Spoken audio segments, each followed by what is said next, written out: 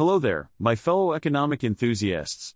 Welcome to American Econ Capsules, where we serve up the juiciest slices of economic news, seasoned with a healthy dose of sarcasm and wit. Strap yourselves in, because we're about to embark on a rollercoaster ride through the wild world of money, markets, and mayhem. So grab your popcorn and get ready, because this ain't your grandma's economics class. Let's dive into the murky depths of capitalism, shall we? The governors of New York and California have decided to tackle the pressing issue of retail theft in their respective states. How noble of them to finally address a problem that has plagued businesses and consumers for years.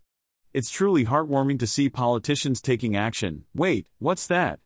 They're Democrats? Oh, this changes everything. Yes, that's right, the Democratic governors of New York and California, Hochul and Gavin Newsom, have made preventing retail theft a top priority. I guess crime is no longer just a Republican issue. It seems like the Democrats have realized that maybe, just maybe, crime is a concern for all Americans, regardless of their political affiliation. What a groundbreaking revelation. But don't worry, they're not just paying lip service to the issue. They actually have plans to crack down on retail crime. Hochul wants to introduce legislation that would create criminal penalties for online marketplaces and third-party sellers that contribute to the sale of stolen goods. She also plans to strengthen penalties for those who assault retail employees. Wow, I can already feel the thieves shaking in their boots. Meanwhile, Newsom is investing $1.1 billion over the next 4 years to address safety and security.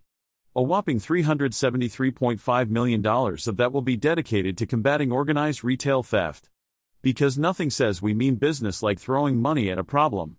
But will these plans actually work? That's the million-dollar question.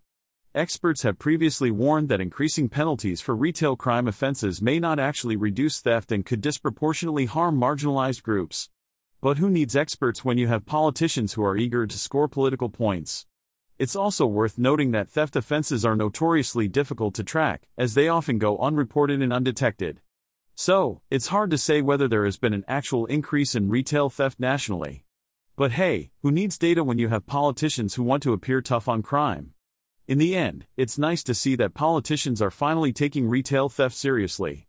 It's just a shame that it took them so long to realize that crime is a problem that affects everyone, regardless of their political affiliation.